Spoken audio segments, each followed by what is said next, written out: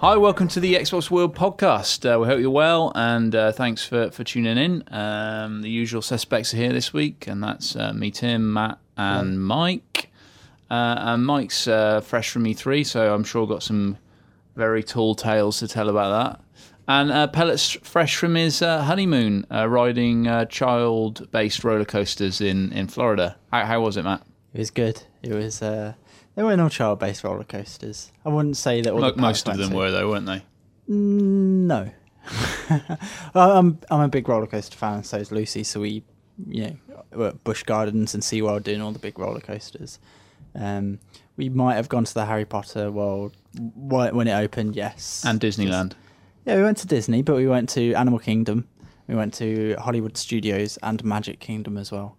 And I think my favourites are Aerosmith and Terror Tower, both at Hollywood Studios, neither of which I said were kiddie. Is Aerosmith actually themed after the band Aerosmith? Yeah, it is. You get introduced by them. Really Do you ride Steven Tyler's guitar? No, you ride a stretch limo, and it's, Rita Queen of Speed at Alton Towers, really fast start. I've never been. It's like 0 to 60 in like 0 seconds, whatever it is. It's like a roller coaster that does. It's the only Disney roller coaster, in fact, that does loops, which I found very odd. Really? But it goes upside down. It's all in the dark, and you've got like neon signs, and they're blasting Aerosmith music out the back speakers behind your head, which is cool. So why is it a roller coaster just built inside an aircraft hangar or something? It's just built inside a building, really. But it's based on you have to get from point A to their concert in record time. So you're in a limo, and it's playing all their music out. So, no, that's good fun. And then we went and did the Universal parks.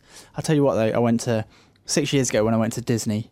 They were building the Lilo and Stitch ride, and as you guys know, I'm a huge fan of Lilo and Stitch. Yeah, I don't get that. And I finally got to go on it, and it was brilliant. It's anything from Disney after Tarzan, but before the recent, Princess and the Frog, all bad. I do like Lilo and Stitch, I've got to admit. Although Tarzan had a Phil Collins soundtrack. Yeah.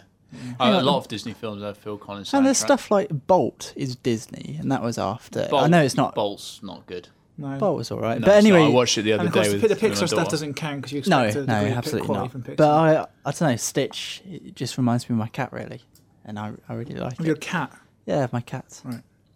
So that's why I have a soft spot for Lilo and Stitch. And Mike, you've just got back from LA. How was LA? All right. That's good. Excellent. Right, moving on then. It was challenging. Basically, I think if E3 is not a challenge, you're not doing it right. All of these conferences should always be difficult. Perhaps I made it a little difficult for myself by flying in on Sunday and flying back on Thursday night. You were trying to make the Connect event. I tried to make Sunday, it to Microsoft Connect event on Sunday, but it sounds as if it's probably for the best. I'm not, and I'm kind of conscious of overlapping what we recorded yesterday because, of course, we laid down We laid down some tracks yesterday for the DVD. Cast. Yeah. Not on our next issue, which is coming next week, but for our issue after that. But I don't think it's going to hurt to retry it, which means you're going to get to hear all the same jokes again. But we should point out that on the Insider Cast in the one we're talking about now, there is one section which is particularly good that we won't repeat today. Well, we can't repeat today. We can't repeat today because obviously our Insider Cast is, for those who don't know, is the podcast which is on our DVD, exclusively on there. You can't get it anywhere else. And because our DVD is 15 rated, we're able to, talk about stuff perhaps that we can't cover in the main main podcast. And we had some interesting discussions yesterday, I think, about... Interesting. Yeah, okay, that's the word. So we can't cover those today, but we can cover E3, Mike. Yeah, so, I arrived on the Sunday night. American airports are just shit. They're just so bad. It took me an hour and a half to get through customs. It took us well over, about the same actually. We were one of the last off the plane because I lost my Ventolin on the plane. Oh. It took us... I think it was 90 minutes, and we got out the other side, and we had travel booked to the hotel, and the Virgin rep was like, "Yeah, they had to go because they couldn't wait for you." So they got us another one. They didn't just leave us in the lurch, but it was just ridiculous, and they were just so slow. And you have to. In the end, I think we skipped between 4 different queues, and we still were the last ones through. I've just got a huge problem with American security at airports anyway, which I'm sure is going to go on my file. as I'm saying this. But you go to an American airport and you're immediately greeted by a man with a gun, essentially. It's someone who's armed to the teeth. Is sitting on the other side of the counter with a face like a smacked arse. They do have this video running which says, we promise to greet you politely and welcome you into the United States. And no, they don't. They don't do anything of the sort. They sit there with a gun on their hip, and you walk up and they beckon you over, say not a word to you except to question the many suspicious reasons why you might be in America. Yeah. And then go on your way.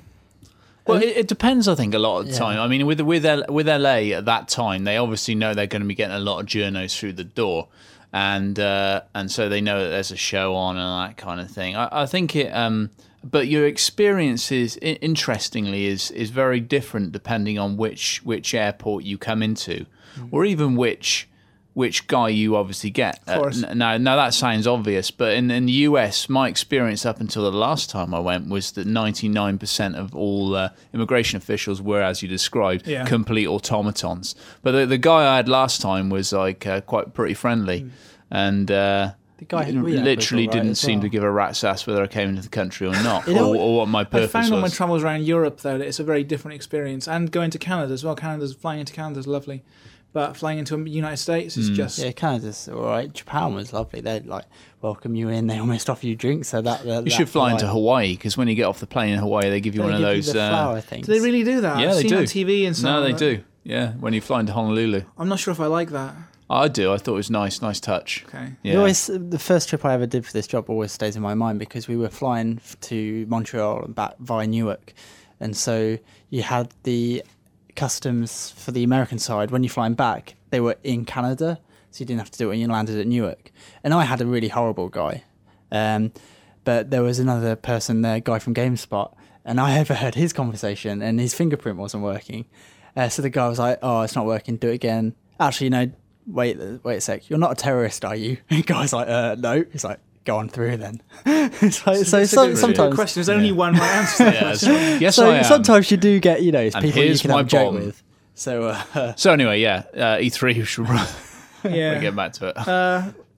Didn't go to the Microsoft Connect event because I just didn't make it on time. But I actually did make it to the venue in time to be told I wasn't allowed to come in. And as everybody was filing out, they all told me you missed nothing. You missed absolutely nothing. The reaction was at the conferences the following day, Monday morning. Went back to my hotel, was allergic to every single thing in that room. They had polyester fiber inside the quilt. I'm allergic to polyester, but that's okay because same joke from yesterday. Polyester is allergic to fashion. And they had feather pillows.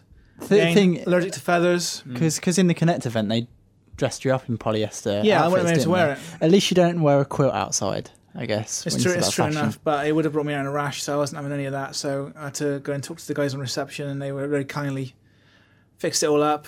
And then E3 started, and I don't think my feet touched the ground until the time I got back on the plane at the other end. It is quite physically challenging, and I know it should be. And I'm in, not to toot my own trumpet or anything, but I'm in pretty good shape.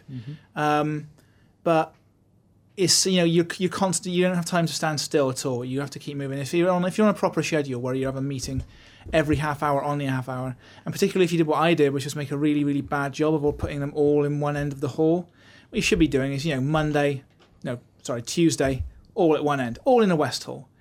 Wednesday, all in the South Hall. But what I did, I had a big mix on all the days, so I was constantly dashing between the two. And it's LA, so it's super hot. It's super, it's kind of grimy outside, kind of smoggy as well. It's just it's not a pleasant atmosphere to work in. You're surrounded by literally 45,000 sweaty, stinking men, and probably about 500 women. There's people, and again, it's not a case of just getting from point A to point B, and you'll know this. You can't just say, "Oh, I need to head over here now."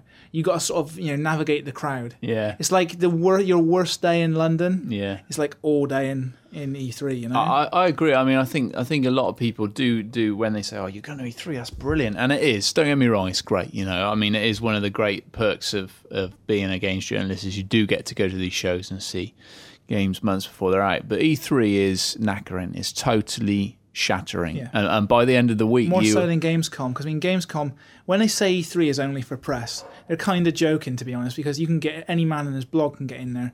But if you go to Leipzig, not Leipzig anymore, Cologne now, it's manageable. It's absolutely manageable. I mean, they have press from all over there, but because they have a public show separate, like most of the bloggers and so on only get let into the public show, and it's the higher end sites and the print press and the lifestyle magazines and the newspaper journalists who get into the press section, and it's way more manageable for sure. And I think the other thing with the LA Convention Center is it's so massive. Mm-hmm. I mean, it's just a massive building, and when you say you're walking from one end to the other, I mean it's a massive. It's a 10-minute walk. Yeah, easy. I was doing it in about 6, I think. I was walking super fast, but it's a good old long walk.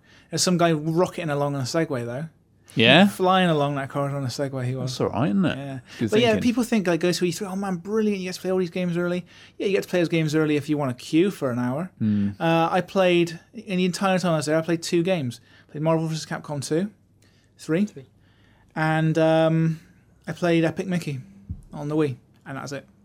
Didn't play any other games. The rest of it was just interview time, presentations, meetings, lots and lots of meetings.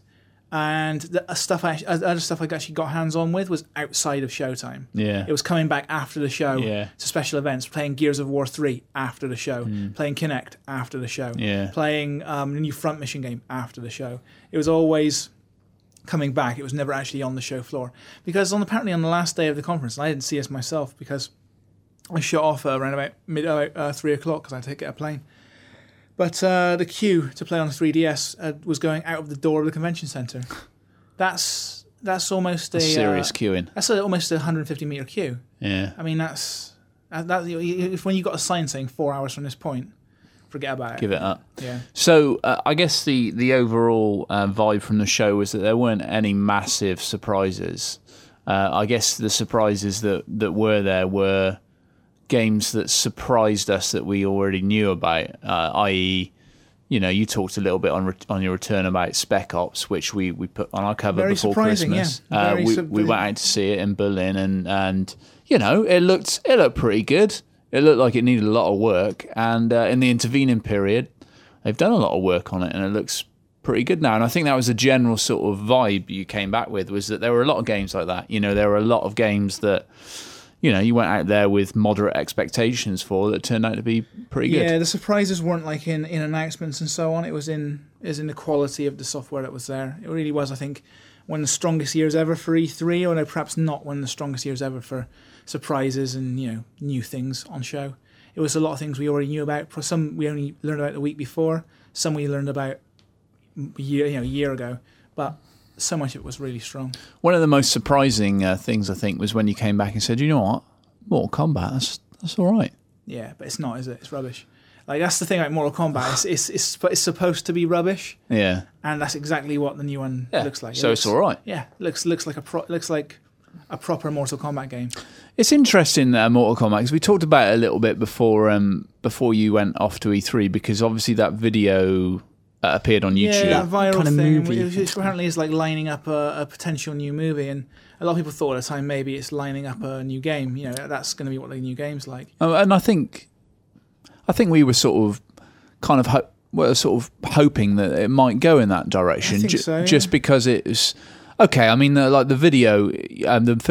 short film was pretty well made. It was a bit cliched, but it was pretty well made, and it looked quite fun. And it would have been for Mortal Kombat series quite an interesting new direction. Reboot. It's like grounding it in reality, the same way Batman Begins. Batman in reality. Exactly. Saying these are the origins of these fantastical characters.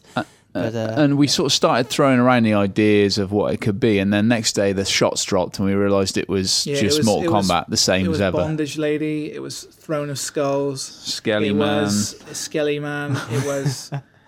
It was Lizard Man. Yeah, it was, and it was a fighting tournament taking place in a 13-year-old boy's head. Yeah, it's that's Mortal Kombat. That's Mortal Kombat, and is it? I mean, is it quite violent then? Yeah, it's the most violent Mortal Kombat ever. Right. But again, with the fatalities, it's like how many times can you watch a man get sword at the center? Yeah. I mean, yeah, it looks awful, and it's a good-looking game and everything, but. I don't know. I wonder if after that trailer came out, Ed Boon put his head in his hands and was just like, "Oh, what have I done? Yeah. What have I done?" Because the thing is, like, Mortal Kombat very much comes from that early '90s or Image Comics time, you know, when guys like Rob Liefeld were like having it large, you know, and Mark Silvestri and Jim Lee and so on. They were all kicking off Image Comics, and it was all about, you know, big titty ladies in like no clothes and loads of blood, and you know, guys with like angels with swords. It's just all mad fantasy stuff, you know. Yeah. And that was like what was big at the time. And it's been 20 years, man. 20 years of Mortal Kombat, and Ed Boon's been making the one game for 20 years. Can you imagine that? And you wonder if like maybe it couldn't. Instead, like when I say reboot in Mortal Kombat, if it couldn't have used a proper reboot, you know. Yeah. Like a reboot which really just changes the themes, changes the setting, and makes it more relevant. Like kids these days, they're not sitting there reading, you know, like Rob Liefeld comics, although I'm sure some are, and you shouldn't be. But they're not doing that. They're because like when we were kids, what did we want to watch? You want to watch stuff like Predator, you know? Yeah. Well, kids these days want to watch stuff like Saw, you know? Yeah. They want to watch stuff like Hostel or whatever. And that's maybe the kind of atmosphere they should be going for with Mortal Kombat these days. And that's what I would have done with it. Ed Boon's taken it in his direction, and it looks really stupid and fun. So yeah. So tell us a bit more about some of the other games, and then we'll move on to Connect. Deus Ex looked great, of course. Yeah. I mean, I think for a lot of people that was the game of the show. There's a lot of people saying that Childhood of Eden was the game of the show as well. For me, that was my game of the show. That's of course the Kinect controlled Rez sequel. Oh yeah, it's a sequel. I mean, it's been 10 years since Rez on the Dreamcast. A lot of people never thought they'd see a sequel to Rez, but it was always one of Tetsuya Mizuguchi's like projects that he really wanted to get done. And you get the feeling that he's been waiting for Kinect. He's been waiting his entire life for Kinect. It's this game with Rez, you know, you play it, and it was about this, and the pronunciation's going to go crazy, but it's like synesthesia, you know, you become one with the game. The sounds and the lights and the spectacle of it all get mixed up into one thing. But you always have this barrier between you and the game, which is the controller, and that was like always the barrier. And yes, like vibrating in your hand is pumping away, and it feels good. It feels real nice and everything. But at the same time, you're still got that block between you and the game. It was almost like a light gun gameplay with the controller. Yeah, it was that kind of block. Not quite as bad, but I always felt like you needed some sort of movement there. And with Kinect, you kind of there's always going to be that distance. You know, that was built into the game, and you know, Mizuguchi works around it by making, you know, the trance vibrator and of course when it came to PlayStation, the DualShock just vibrates away, and it does so on 360 as well. But again, you still got this bit of plastic in your hand. Now, this game, Child of Eden, is a game you control with an open hand. You just gesture, you know, you swing your hand, you sweep your hand across the things you want to kill, and it's not, in this case, not kill. You actually purge, you clean them. So all these things are infected, and you're zapping them to clean them. And it uses the exact same systems, the 8-point lock on, and you just like cast your hand forward to blast them. It's a game you genuinely play with your body, and it's a genuine core gamer's game that's working with Kinect. And it's, I mean, for people who haven't seen it in action, it's very much in a sort of Minority Report kind of mold. Certainly the gestures you're making. Yeah, it's when they were making Minority Report, they worked on this whole way of controlling a computer, and the idea was it would be controlled like almost like a Tai Chi kind of thing. So you use elegant movements to control the computers. And when the Miz or Tetsuya Mizuguchi was demoing it on stage, that's, you know, sure enough, that's what it looks like. You see the man from behind. It looks like he's gesturing in this way. And he's clapping his hands to change his weapon and so on. He's swinging his arms up in the air to hit the smart bomb. And, you know, it's all of those things together. It actually quite, and you have to believe you control the camera with tilts of your body as well. So it actually creates kind of quite a nice dance between you and the game without it ever being a prescribed dancing game, much like Harmonix Dance Central or something. You know, it's not saying do this. It's still a game. It's still a real game where you have, you know, control and a degree of autonomy. And it's a game I think you can just genuinely become a part of as much as you want to. You can sit down and play it with little flicks of your hand, or you can stand up, sway your body, you know, tap your foot, really get into the game. It's a genuinely new way of playing something that gamers have been playing for years, the Panzer Dragoon, Star Fox style shooter, you know, and it's by far the most interesting game on Kinect at E3. And of course, Miyamoto said it was his game of the show. Allegedly, yeah. There's some debate about whether he did, because that comes from a guy who works for Q Entertainment.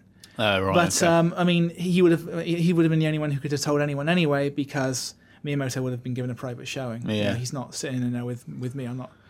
He and I aren't sitting side by side. That's right, playing the game. Yeah. So, I mean, Children of Eden was probably the most impressive thing on Kinect. I guess apart from Forza, maybe? Well, Forza was interesting. I mean, it wasn't on the show floor or anything, but it was shown at the conference. What was interesting about it was that it's a game which is already pushing the 360 a fair old way, almost to its limit, some might say. And it's got Kinect bolted on top, which a lot of people thought couldn't be done because a lot of people were under the impression that Kinect was chewing up a whole core on the processor.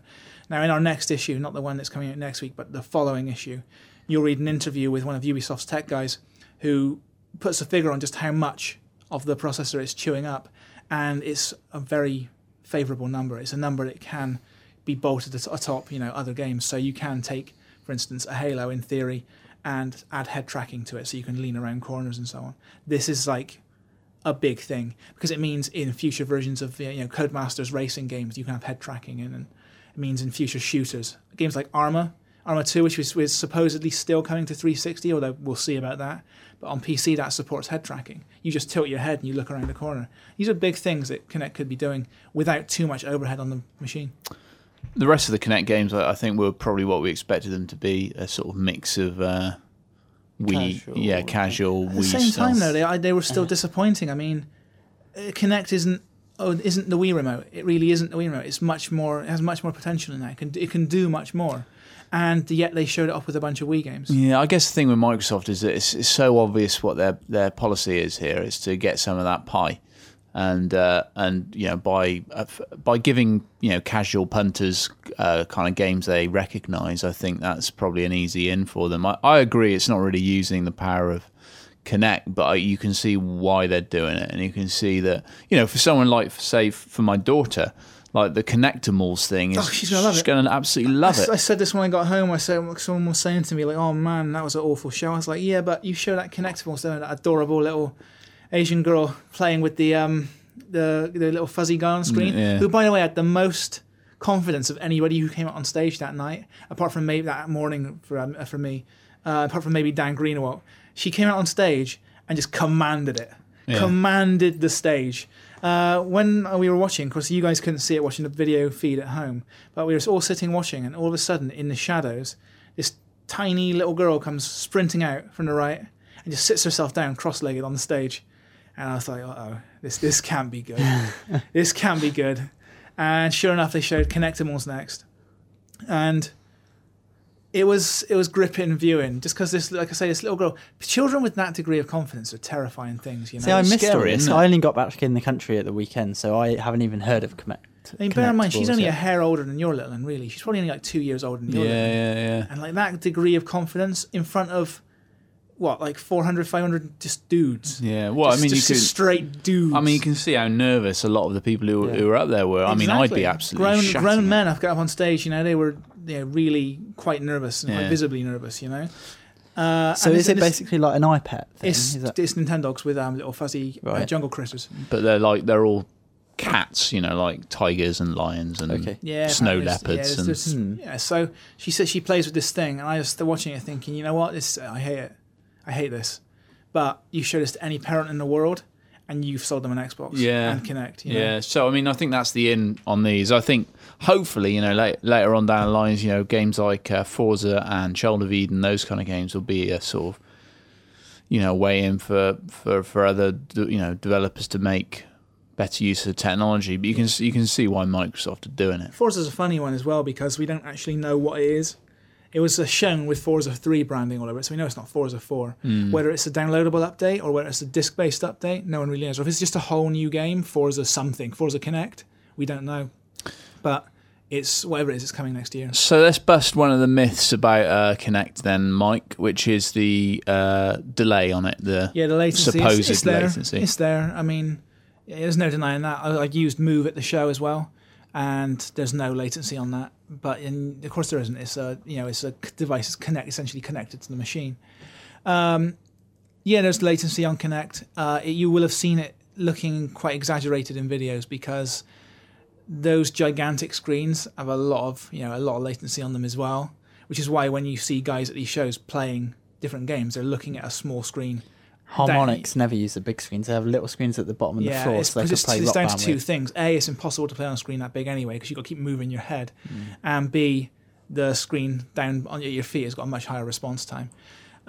Anyone who's ever bought a computer monitor will probably know about response time. You know, it's a serious issue. I went to a Street Fighter event a couple of months ago, and all of the tournament guys there were complaining because Capcom was setting up with TVs which had like a 4 or 5 millisecond response time, and that was way too slow for them. In comparison, I think the number Microsoft are giving is about an 8 to 10 millisecond response time on Kinect, but it varies from game to game. It really is down to the implementation. So if you've got a game which is listening for your voice, which is checking every body movement, because you can set it to only look for arm movements or only for head movements, or to just track the entire body. So if you've got it set to track everything, it's obviously going to be a little bit slower than if it's just looking to see if you're tilting your head. And those things all make a big difference. And by big difference, I mean we're talking like a hundredth of a second here and a hundredth of a second there. I think a tenth of a second was about average for the games we were playing. And for the games we were playing, it didn't really matter because they were silly party games, and it's just everyone's having a laugh. You know, nobody was really caring about that kind of thing. I mean, Kinect was never going to be the game you're controlling the next Street Fighter with anyway. It was never going to be the game you're playing in the next Halo with. But it might be a supplement to those games, and in those cases, it'll be fine. So moving on from Kinect, I guess one of the other big talking points of the show was Metal Gear Solid Rising. Yeah, which demoed beautifully, I thought. Interesting sort of direction they've taken it in, i.e.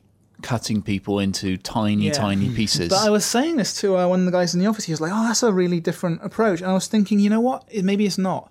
Maybe it's not, because in Metal Gear Solid 4, you had this stealth game, this sneaking game, where they said, don't get seen, don't engage anyone in combat. And then they gave you all the guns in the world. I mean, just all the guns in the world. I think there were 70 different weapons in that game. I mean, there were 14 pistols alone. 14 pistols. Most games have one. They were insane, you know. It was just gunishment to an insane degree. Hideo Kojima loves guns. I mean, he really likes guns, and so he just had his guys modeling gun after gun after gun after gun in the game. And ultimately, all you're doing is pointing the gun at someone, pulling the trigger, and they die. One gun does that as good as any other in the game, but they all felt slightly different, and he got the feeling just right.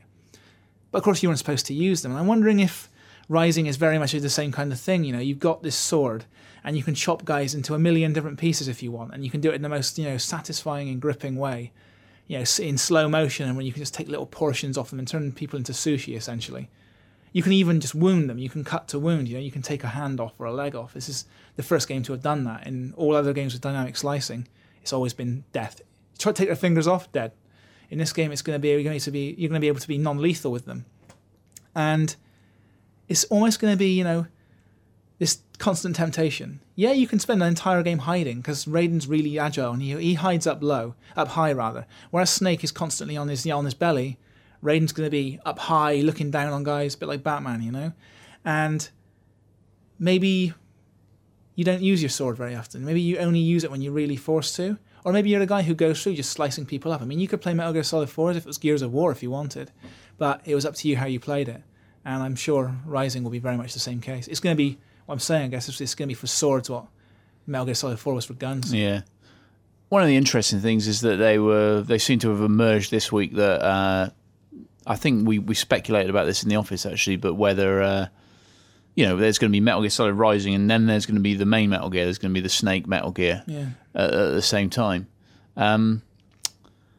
It sort of makes me wonder whether, I mean, Rising is obviously coming to 360. It makes me wonder whether the main Metal Gear, we might see that on 360 as well. I think so. I think the main Metal Gear has been, we've done 4 games in the main Metal Gear series, and only 2 of those games do you control Solid Snake. I mean, you control him for a little bit of Metal Gear Solid 2, but most of that game spent as Raiden. You spend the whole of Metal Gear Solid 3 as Big Boss, who's basically Snake, but you know, it's not uncommon for them to, you know, for you to play as a different character in the Metal Gear Solid games. Whether we'll see the next one, I mean, Peace Walker on PSP was originally called MGS5. You know, it was going to be the 5th Metal Gear game.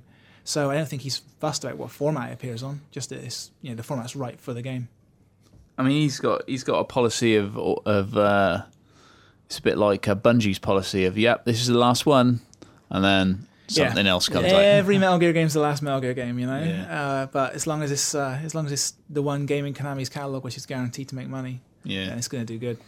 So what else? What else sort of floated your boat at E3 then? What surprised you maybe? It's really hard to say when you're forced to pick out because you move through all these things in such a blur. I mean, obviously they revealed the new Xbox there. Yeah, they revealed the new Xbox. Which today I was looking at it online actually because, again, I'll just go over. I only got back in the country a couple of days ago, so I'm still catching up. Some of this is new to me. And stumbled upon some info that we're not quite sure hasn't been verified yet. No, but apparently the new 360 is Kinect enabled in so much that you won't need an additional power supply for when Kinect comes out at the end of the year. So it'll just run off of USB and things. Yeah. I mean, the new Xbox has 5 USB ports, so maybe Kinect will use 2. I don't know.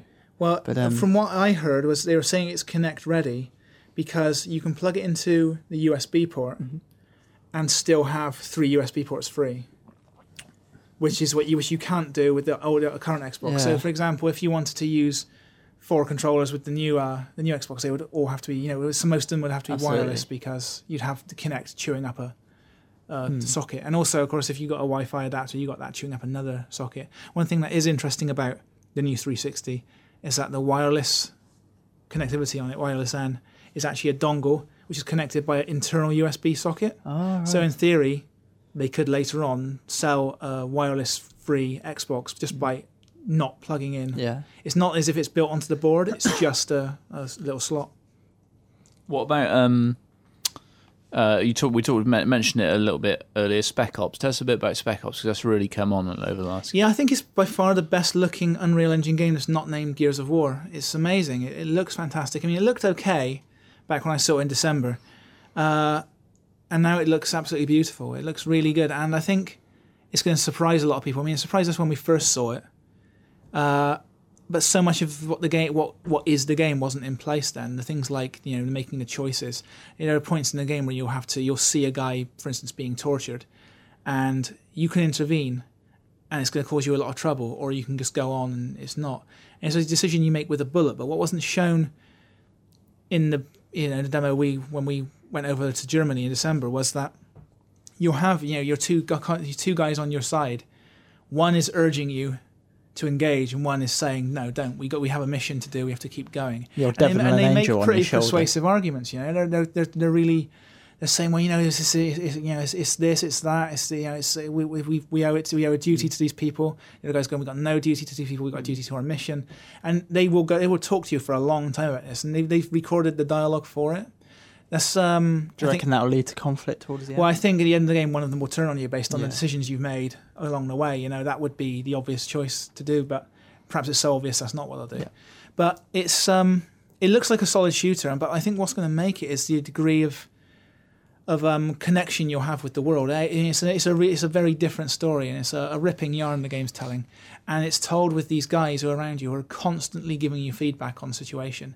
If there's a guy hiding behind a red truck, they will say, there's a guy behind the red truck. If you use your command system to direct them to clear out a bus, you won't just say go over there. You'll say clear out that bus. They've recorded thousands of context sensitive bits, so that you always feel like you're really connected to the world.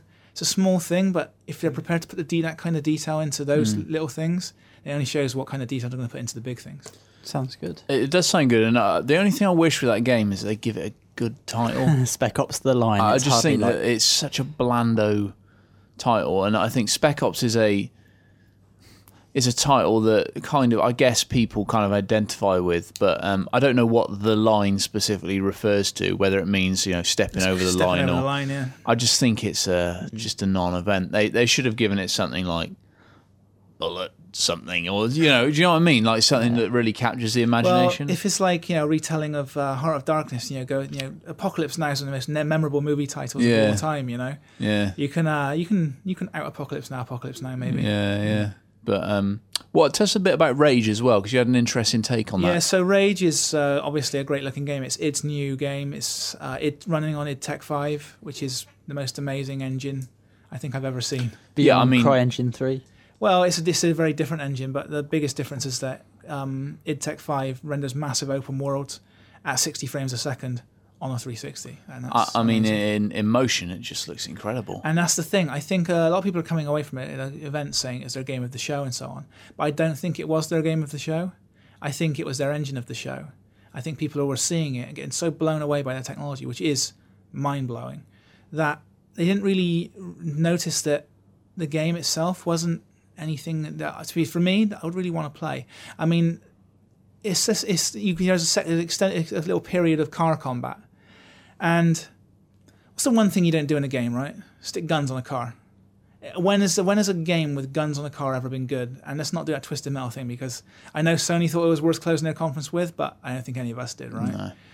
Guns on a car have always, they tend not to be great. What was the Sega guns on the car game? Full Auto. Full Auto, yeah. Another Chateau game. Yeah. Know? It's a Vigilante car games with guns have got a long history of being rotten, and that bit, sure, it's an open world game, and you can have races and so on, but that bit to me was like one of those guns on a car games extended, for a little bit, and that part just didn't look fun. And then they get into the town, and it was very Fallout 3 styled. Very, that's cool. It's fun. You have a bit of RPG stuff going around chatting.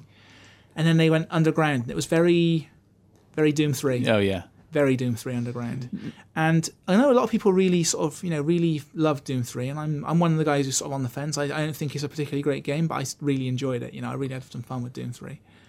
But I'm worried that maybe the constituent parts aren't nearly as good as the tech that's running on. Yeah, I got to confess, I saw the demo, someone else giving the demo that you were given, and I mean, my impressions of it were that it looked staggering. I mean, it looked like the best thing I've ever seen on the 360. Yeah, no question. I mean, it just looks amazing. Was it demoed on PC? No, it's demoed on 360. Really? It looks incredible.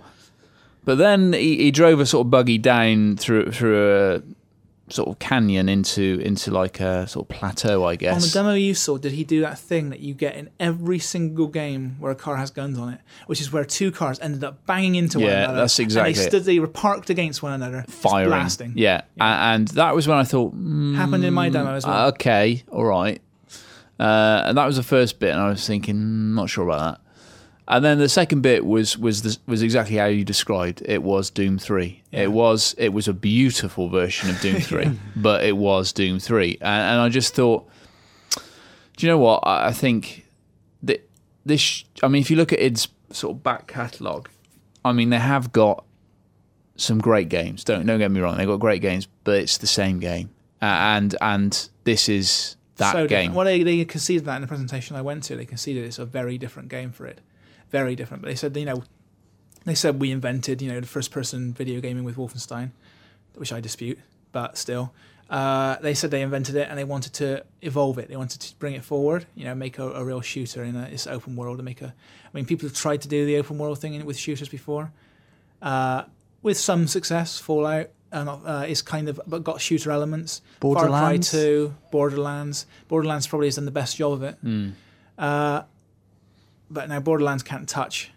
You absolutely can't touch Rage graphically. It really can't. But I think Borderlands, we might be sitting here a year and a half from now saying that Borderlands is the better game. Yeah. I don't know. I really don't know. It's in any case, it's going to be a game which is going to sell like crazy, because if you want to show off what your machine can do. And we were just talking the other day, right, about how far the consoles come just on technology. Just on software rather. The hardware hasn't moved on at all, but the software.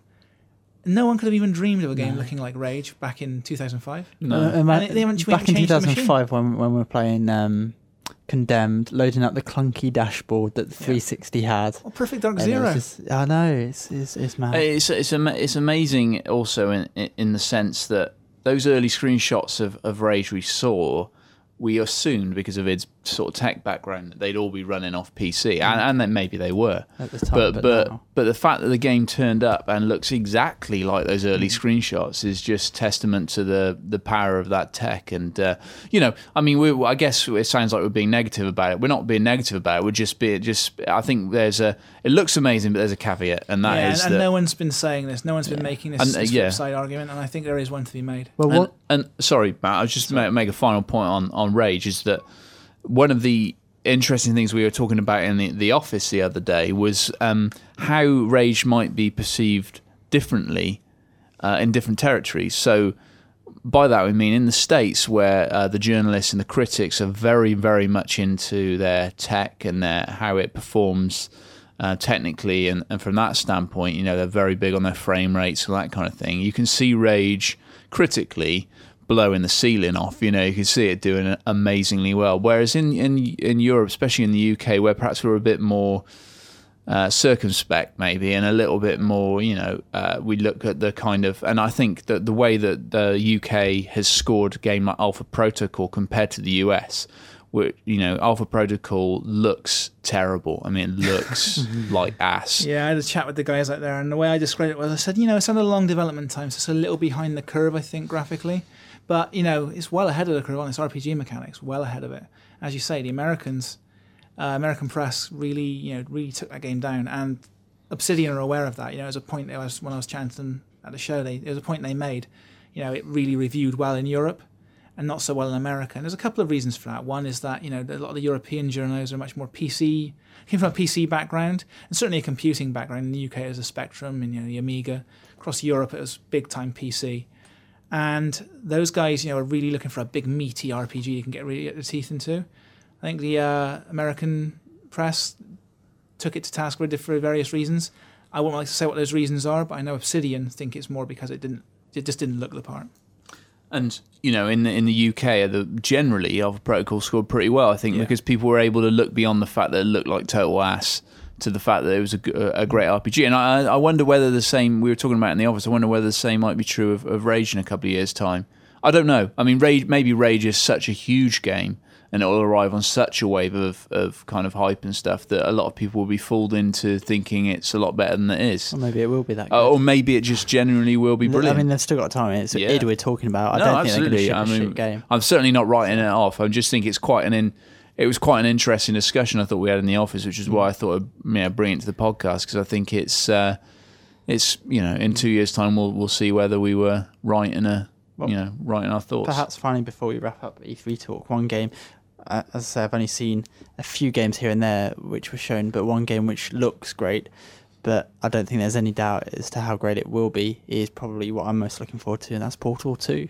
Oh, right, Portal 2 just looks... It hurt my brain just looking at that. Unbelievable. I was watching it, I was thinking, this is too tricky for me to work out. Like half it, I was sitting there thinking, I'm going to have a field day, like an hour in each room, just trying to figure out these puzzles. And it's not a little 2-hour game like the first game was. No. It's a full-size game, and it's, you know, most importantly, what that means is they can really take their time teaching you things. They couldn't just drop you into one of Portal 2's puzzle rooms at the end of Portal. They didn't have enough time to teach you the skills you'll need to get through it. I mean, they've got stuff like the bouncy gel, the fast gel, even just like the element where you got that companion cube that it's like a mirror and you're bouncing laser beams through portals. That alone, I mean, that is hours and hours worth of puzzles they can create with that one element. It's astonishing. It being Valve, you know, they won't. No, they'll use it for just long enough. And then they'll dump it and give you something else. Well, I started. There's obviously like about a 15-minute video online. I started watching it. I've seen little clips from it. I started watching it from the beginning. I had to turn it off. I can't follow that game. I don't want to do it to myself. I don't want to see how these puzzles are done without jumping in, because that's where the joy comes from.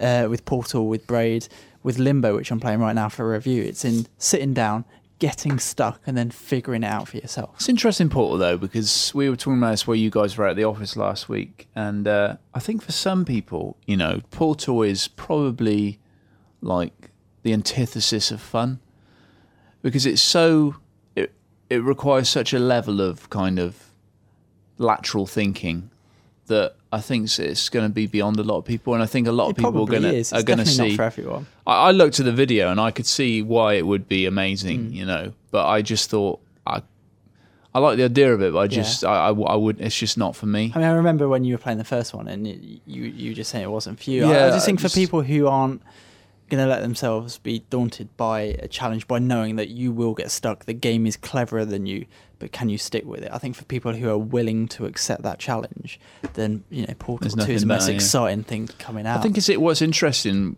from my point of view, you know, knowing that I won't play it, is looking at the sort of Valve and how clever they must be, and how intricate their planning must be to be able to outwit gamers in such a way. I mean, it really is testament to them as developers that they're able to give you this room and have, people a lot cleverer than me kind of stumped by it. And I think that's incredible. Very few people can do that. I think that's why Braid blew so many people away. It was years since we'd seen something that okay, there's indie games that maybe do that as well, but for a game to come out mainstream and just stump people and show people games can be clever as well with their puzzles. It's not just find the red key for the red door.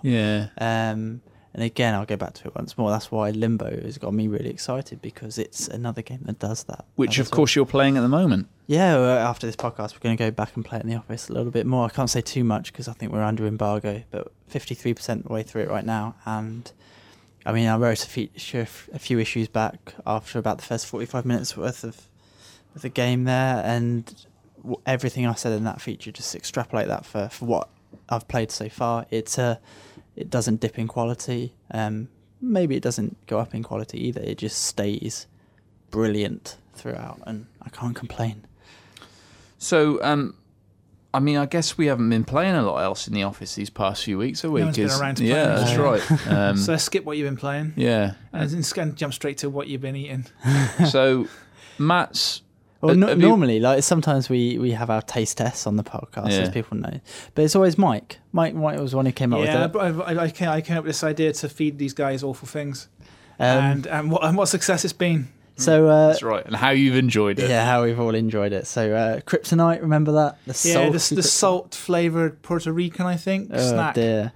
Well, I was in America obviously a couple of weeks ago for a honeymoon, and I was thinking, you know what, it's pretty bad. I've never contributed to this. I'm going to get something. So I went to a sweet shop, and later on the next day, by chance, I went to another shop as well in Jurassic Park, actually. In Jurassic Park, the theme park. Okay. But first of all, so I've got 3 things for you guys to try. So first of all, let's start with this. Oh, here we go. This is called Toxic Waste. Right. It comes in a yellow barrel with like green plastic slime coming out of it. It's hazardously sour candy. What does it say? Caution: consuming more than one within a brief time may cause irritation to mouth. Sensitive individuals should not consume this product. And then there's a challenge on the back saying... And that's what I was just looking at. Not in a good way, but like in a way I'm about to vomit. How long can you keep one in your mouth? And then its time in mouth is 60 seconds, 45, 30, 15. And apparently, if you keep it in your mouth for 60 seconds, you rate as a full Toxie head. There you go. This is going to strip the enamel off of our teeth. Yeah. There was something else. Where was it? It might have been... Get it open then. Well, it must have been on the label, but there was another one that says you should have a few at once. A few at once, all right. Let's do a couple at once. They're individually wrapped. Well, I'll just have one. I'm not good on sour stuff. Or shall we... So they're individually wrapped. They're made by Candy Dynamics, made in Pakistan. Shall we time it just to see if we can keep it in our mouth for 60 seconds? This is really very interesting for our listeners, is it? Just to hear us like... All right, so I've got a red one. Tim's got a green one. I've got a red one as well. Right, ready? Yeah. Go. No, it's pretty sour. Oh, God, they're horrible. It's not... No, it's bullshit. Or as long as you suck them hard, quick, the sour coating just comes off. Still pretty sour. Bullshit. I'm calling bullshit on Toxic Waste. That is rubbish. I've sucked the sour off of it. Yeah, actually, yeah, you can. Look at Pella. Pella looks like he's just... Is my mouth inverted? No, your eyes look like they're all bloodshot and stuff. What's it done to your brain? They're fine now. They're really sweet. Well, I think we're all full Toxie heads because we're easily going to have that in our mouth. The inside is a little bit sour, but not very sour. All right, next. Sorry, I just noticed. Apple. It says on the actual individual sweet what they are. There's apple and there's black cherry. Yeah, I could happily just munch those. And blue raspberry, so we'll have some more later on. Yeah, mildly toxic waste. Well, comes in a good little barrel, though.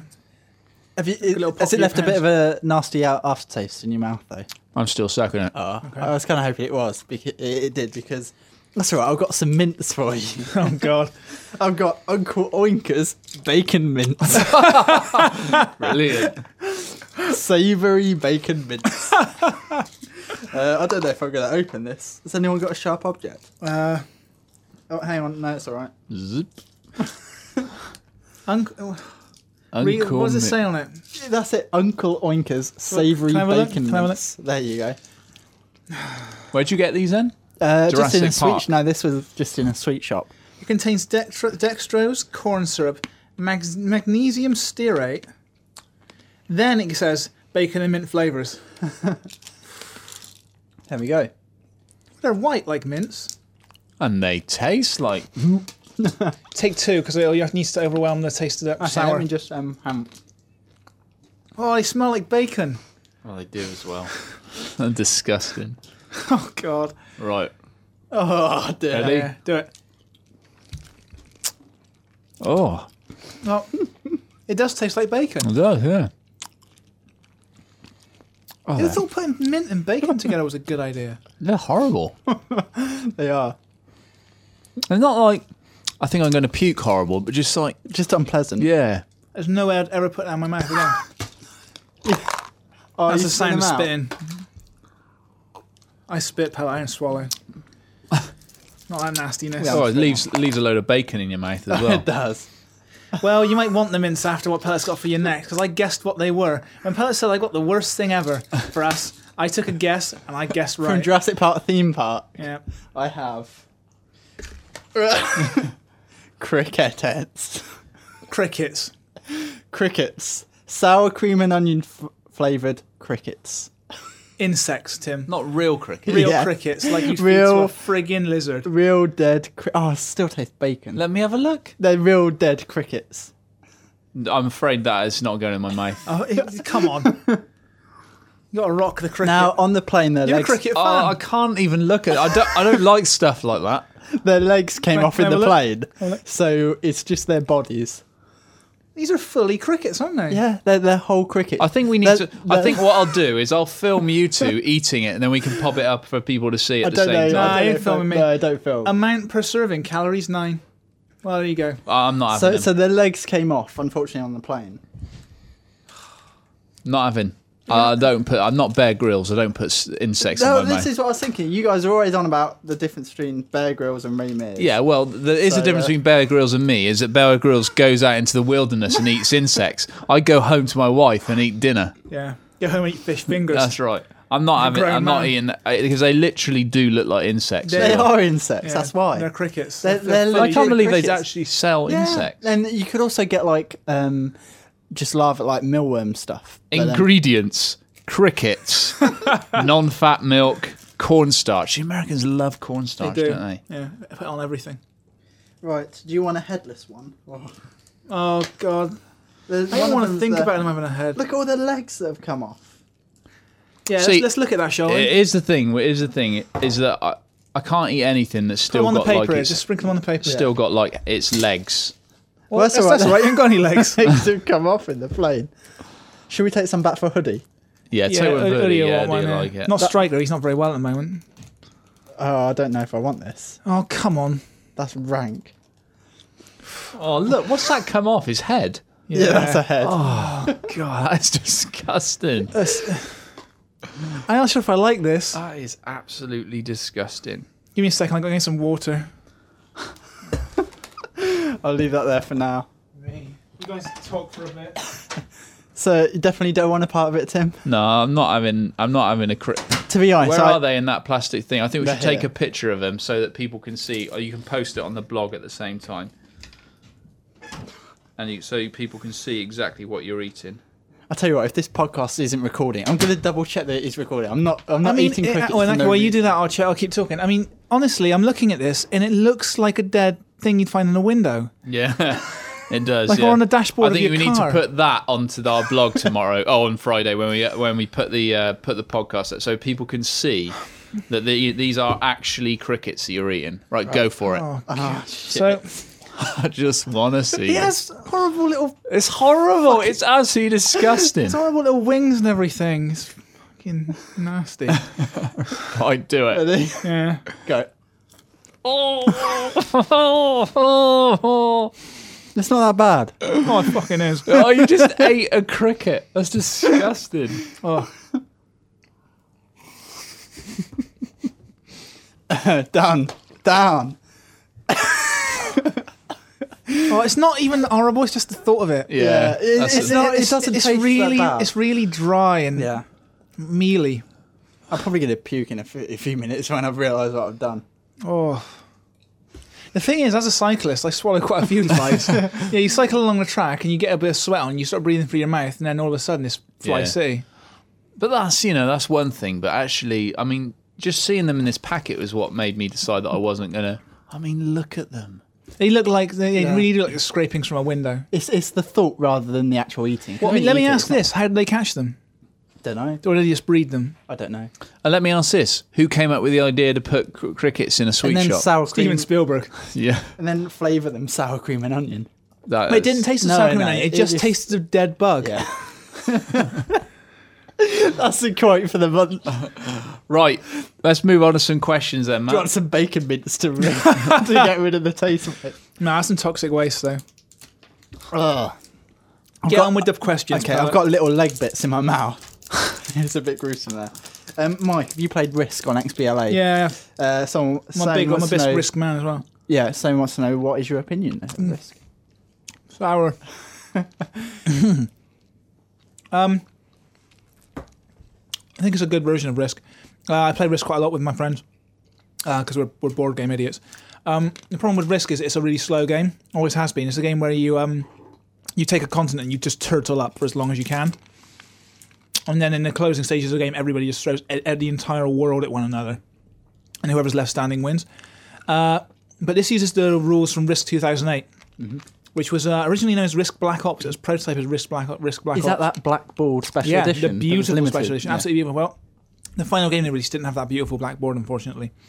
But it did have a brilliant rule set, which makes Risk playable in anywhere between an hour to an hour and a half. Adds good strategy to it, gives you good objectives which keep you moving, which make it worth pushing forward. So it stops being a game of turtling, and that's what they've made this game around. They really built the game, to be an aggressive game, which is what Risk should be. I mean, it really should.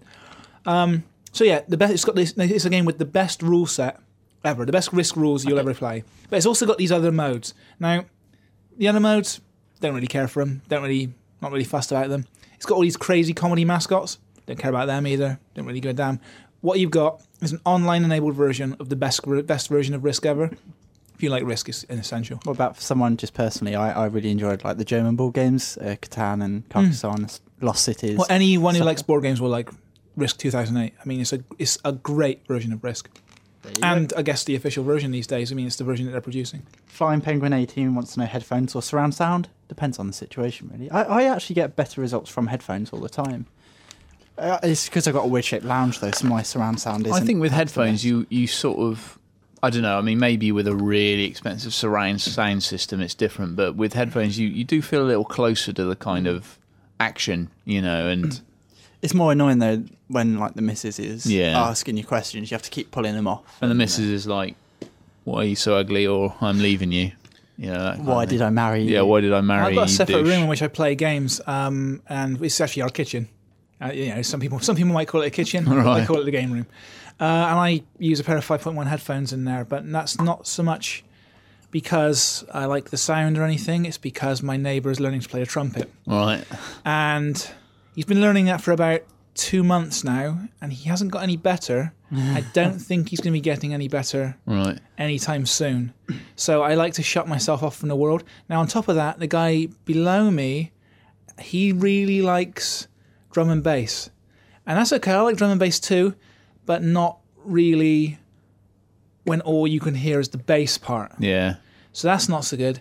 And then I've also got a couple who live opposite me in the street who are both, let's say, there's plenty of them to go around. They're a big couple. And yesterday they were out washing the car, playing happy hardcore and shaking their butts to the music. It's pretty, I'm living on the wrong side of the tracks. so good. Those headphones are a godsend, let me tell you. Here's a quick story for you. When we lived when we first moved in together in Bath, me and Mrs. Weaver, We had a flat, and it was a nice flat, actually. It was very small, but nice and cosy.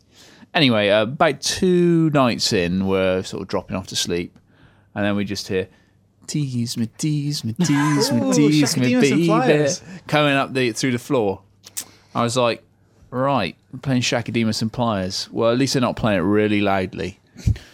Tease me, tease me, like really boom, through the frigging floor.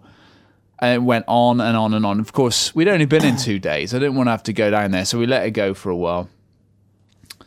Next night, it was tease me, tease me, tease me, tease me, tease me. It just went on and on. Anyway, about I don't know, 4 or 5 nights later, I said, right, I've had enough of this.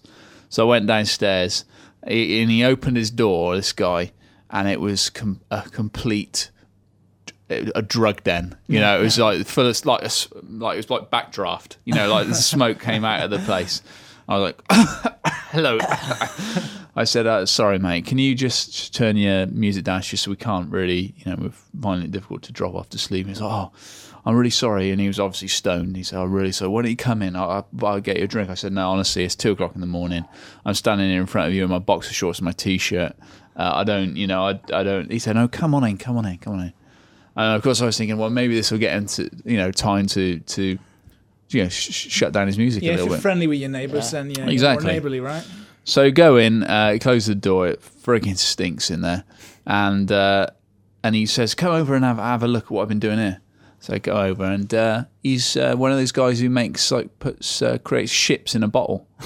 Yeah, and he's got this very elaborate, sort of galleon inside a bottle.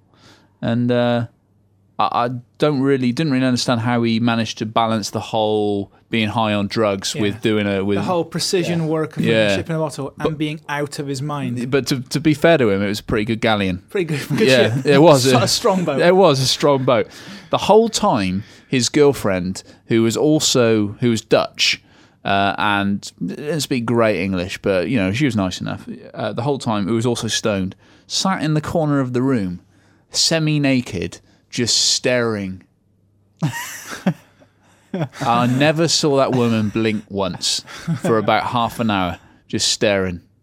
And after a while, I started to feel a bit uncomfortable about it. To be honest, I felt a bit uncomfortable about the whole thing. Where did Charlotte think you went? You're still in your boxer shorts. Yeah. This is half an hour. That's right. I mean, she was obviously, when I got up, she was like, what happened? And I recounted the story, and it sounded like the work of fantasy. But it was a very surreal. After that, Shaka Demus and Pliers disappeared for about a couple of weeks. And then they went, and in its place we got Simply Red. So it was the mellow sounds. That's right. Simply. All I can hear is bass. Yeah, I don't know what. I can't even place the tracks he's playing. It's just bass. No. Tum, tum, tum, tum. Oh yeah, and he also plays video games really loud. So I sometimes hear gunfire. We sometimes hear next door playing games, like Mario in particular. Sometimes like shooting games, but we were woken up this Christmas like 7:30 by The Climb. Is it The Climb? Is that the Miley Cyrus song? But it was covered by the X Factor dude? Yeah. 7:30. The Climb. What day was this? Christmas Day. So they got it for Christmas, right? Got it for Christmas. I'm like, I wanted to sleep. Oh, stop. Tape finishes. Press play. The Climb. She played it 5 times in a row at least. When we left the and then it was throughout the day. It was playing like in 10 blocks of 10 throughout. Even like going to bed, put your head down on the pillow. Oh, there's a Climb again. When we left our flat, we moved to a terrace house just on the outskirts of Bath. Very nice house. On one side we had neighbours who were lovely. The other side, we also had neighbours who was lovely. To be honest, she was a single woman. She was never made any sound. Literally never heard her in the entire time we were there, other than when I passed her. She could have been dead in there, and we would have never heard her. The other side, we had a really nice couple who were there for a long time, and then they moved out, and this guy moved in, and we had my wife's parents over from South Africa for a couple of weeks, and they were asleep one morning. We were all asleep actually, about 4:30, and then all of a sudden, I just heard. I sort of I'm quite a heavy sleeper normally, but I was awake for some reason. And I turned around and Charlotte hadn't woken up, and it was just ha ha ha, getting louder and louder and louder. Yeah. And then Charlotte woke up and said, "What's that?" And I said, "I don't know." He's like, ha ha. I said, "It sounds like a dolphin." I said, I'm going to have to go next door. The thing is, you've got like a form for this, because remember the seagull calling your name? That's right, yeah. And I went next door and I knocked on the door, and he's playing that like whale kind of dolphin. Oh, right, yeah. Oh, yeah. Yeah. So you play like relaxed. Yeah. Stuff you buy at like Bristol Zoo's gift shop. Awful, though. It's the worst thing. And I couldn't pinpoint what it was. I thought, to be honest, to start with, it was him having sex. And then I realised that not even Pee Wee Herman has sex like that. See, I lived next to a middle-aged single woman a while ago, and she loved two things: opera music and masturbation. So I think that's what it was. Either that or she was just winding us up. I like to think that she was just winding us up. But every now and again, you'd hear like things happening, and it would always finish with a. And it was, and that was when I started wearing earplugs. Right. And to this day, I wear earplugs to bed. Right. Okay. Even like let's go to sleep alongside my girlfriend, plug the earphones in, and I'm out, done, gone. What about? Don't you worry about missing the alarm? When my sister was at Bristol Uni, it her friend penetrates that. Her friend missed his morning exam. His finals because he wanted a good night's sleep and he put in earplugs because the he wasn't used to wearing them. And slept through the alarm. Got up like a few hours after the exam. I slept good last night. Oh, you're like, oh, my whole life has just gone down the toilet. What, there's nothing worse than that when you've got an appointment to meet and you wake up and you look at the clock and it's just like, oh, yeah. Right. Oh well. Next question. Yeah. Scum Breath, which is probably what I've got right now after the cricket. Excellent name. Wants to know what for you is the ultimate gaming snack. Please don't say Rustler burgers. I don't eat no microwave friggin' burgers. No, I just have like I don't always snack while I eat. I sometimes have like some crisps or like some pretzels, some salted pretzels. Well, see, Tim and I aren't blessed with your metabolism, Matt. So I don't actually snack while I eat. I keep to a really strict high protein diet. I tend not to often. Pump iron. I don't. So I just chew iron filings. Do you want to take that toxic waste? That can be your gaming snacks for a few days. It stripped me enamel off my teeth. I get really sensitive teeth as well because my teeth's my weak spot. It's like my Achilles heel, my Achilles teeth. Snack-wise, there are some good snacks though, which are kind of, you say fruit is okay. I've been munching on plums the last couple of days. The thing is, for me, I can't. I'm sure there's a line in there somewhere. Yep. See, for me, I don't want to let go of the pad too much, and like with an apple, I'd be like, you can't have anything too juicy, right? Yeah. So that's why pretzels. But I don't want greasy snacks as well because you get that all over the controller. Yeah, I get pissy if anyone touches my gaming gear with greasy hands. Like that's unacceptable. Cheese string is perfect snack. Cheese strings is never the perfect snack. Cheese strings are Satan's log. I'm just trying to think what I would. Sort of like Baby Bells, nice. I do occasionally break out the old cheese and crackers. That's some civilized gaming. That's too fiddly. I like a good cheese and crackers, but that's too fiddly. It's got to be a game you can pause though. A game where you can put the controller down. If you're playing online, there is no gaming. It's at that point you need a straw. Yeah, but at least you got yours for tonight, Matt. My crickets, yeah. I actually look ill now. I'm looking at that. Seriously, it was about. I was there in the shop. I was like, I'm going to get them. No, I'm not. Oh, but imagine their faces. No, I can't. And we went on a ride. I'm like, yeah, I'm going to get. No, I'm not. Oh, sorry, I'll get it. You have to eat them as well, right? Yeah. So. Well, I thought, well, you know what? I'll buy them, and if I decide I don't want to, I don't have to turn up. But I did it, and I regret it. But I don't feel right for like so much in your life. Isn't I feel bad? Like sick to my stomach. I just don't feel right. I feel like I've chewed some A4 paper and it's sat in my stomach. It just doesn't sit well with me. Like I ate a bug. Well, they look disgusting. I don't even know how you managed to eat it in the first place. I mean, it literally looks... It has wings and legs. Yeah, I mean... But it's for the listeners, Tim. It's for the listeners. But they can't fully appreciate how disgusting they look. I'm not eating another one of them. But, okay, no, gaming snacks, don't have those nasty burgers. Have yourself, or those wonderful burgers that Rustlers might send us some. Yeah. Delicious. Yeah. I'll tell you something about Rustlers. We may have told this before on the podcast, but Hoodie, our editor Hoodie, He's a big fan of Rustler's burgers. So much so that we Rustler's once did send us a carton full of burgers, and it sat on top of, you know where our like cabinets are, our filing cabinets, sat on top of there for quite a while. I'd say about 6 months, and then Hoodie has got a ravenous appetite. Yeah, you know, like he's eating all his He's another guy with a hypermetabolism as well. Yeah, he's eating all his lunch by about 10 a.m. And he said, I'm so hungry. I said, well, there's some Rustler's burgers up there. I was joking. That it came in 6 months ago. He's like, oh, brilliant. So he took a couple round in the microwave and he ate them.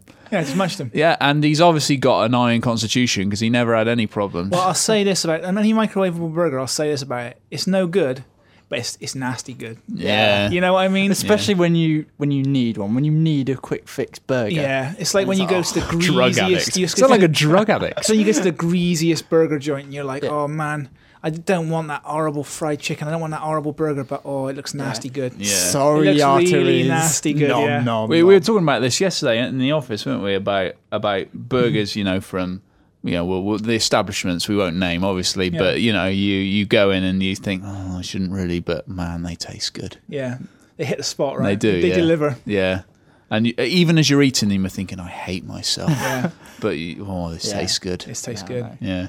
All I eat now, I just love a good Whopper. Oh, pellet. Go on then.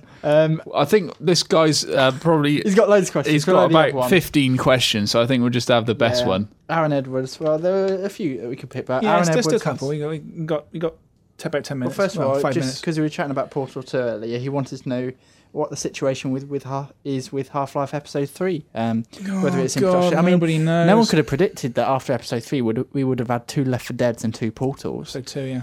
Sorry, Episode 2. Like in that period, Yeah. we've had 2 Left 4 Deads, 2 Portals. That's Yeah. unreal. Yeah. So we don't know. Yeah, it's not. It's Valve's engine. I mean, there's speculation that people are gonna wheel out a new engine with Episode 3, but who knows, man? Who knows? Do you want to pick one, Mike? There's a right. big old list there for I you. just sit and read these where you guys just chat amongst yourselves. You sure you don't want a cricket, Tim? No, I'm all right, actually. I don't. Oh, do you want just a head? No. Just have the head. I don't want to eat anything that it looks like it's bits of been its head. crawling around in some horse dung. I can actually do these, almost all of them, super fast, because most of them are just questions about games. Very quickly, what happened to the leg? There was a leg on it. It's gone. I had it and I It's- flexed it for a while and then I just chucked it away. It's going to be Okay. coming out your rectum tonight. So check out. Do you know if they're ever going to release another Star Wars Battlefront on 360? As far as we know, Free Radical were working on one. Yeah, it it's was been handed over canned now. to- It's handed over to Zipper, guys who do SOCOM. They've canned it. So sort of word strips you've been on. What about the best? Now it's not worth rubbing our willies in people's faces. Not even our girlfriends. If you had to name your top 10 games of the last 10 years, what would they be? That's a big question. No. Can't Elder answer Scrolls 1 and 2 coming to be released on Xbox Live? I don't Very think it's very unlikely. likely, no. that. It would be great, but it's unlikely. Original Metal Gear Solid on the marketplace? Yeah, it takes a hell of a lot of porting, man. Yeah, a hell of a lot of porting. Do you know if Valve, yeah. What do you think? What would you think if Microsoft and Sony? Here's the question. This is the last question we'll do. What do you think if Microsoft and Sony gave up on the console war and decided to join up and create a console together, in perhaps with hopes of crushing the Wii? We might be out of a job. Nah, we wouldn't be able to job, man. It would be so nice just to have one box under the TV. Yeah, It'd but be we've so got nice. then we'd have 2 official mags and 2 unofficial There'd mags. be a lot of We magazines. might be out of a job. Yeah, it'd be so nice just to have one box under the TV which does everything. You know, it would just be really, really nice. I think It won't happen. But it'll then never happen. 15 years ago, people were saying Sonic could never be on Nintendo platform. Look where we are. It'll take someone to go under it. I can't really see either. Yeah, I mean, Sony the or trouble is Microsoft backing Microsoft and Sony are so huge, and also such proud companies, and also such So different as well. One a Western company, one a Japanese company. such business zealots that they're never going. They're always going to be one of winning. They're always going to be one of be the winner. I guess could be a possibility is some kind of unified standard one day, some Like kind maybe of console standard, Yeah. where all of the manufacturers come together, like they do with DVD, and say this is going to be our standard for the next 10 years or 20 years or whatever, and just stick to it. That would be real nice, just to accept that all consoles from any manufacturer, whether it's Microsoft, Sony, Nintendo, or Sharp, Samsung, and LG. Every box will contain basically the same bits. It'll just be a different case. Maybe on the we'll be outside. fortunate someday to see some cross-platform play. I mean, that's obviously the big sticking point with Final Fantasy XIV, why that's allegedly not coming to 360, because Microsoft don't Live want is a their very closed system. Yeah. players to play with anyone else. But I don't know, maybe they'll back down in the future and we'll see some progress in that field. Yeah. So thanks for your questions. Thanks for listening. We hope you enjoyed it, and we'll definitely let you know on Facebook or on Twitter whether Mike and Matt even turn up for work tomorrow based on having eaten insects. But yeah, do get on our Facebook and Twitter if you aren't already, and send us your questions. And yeah, we do get on there every day. We do look at what you write, and we do try and respond as much as possible. We'd love to hear from you, and we'll see you soon. Bye bye. Bye bye.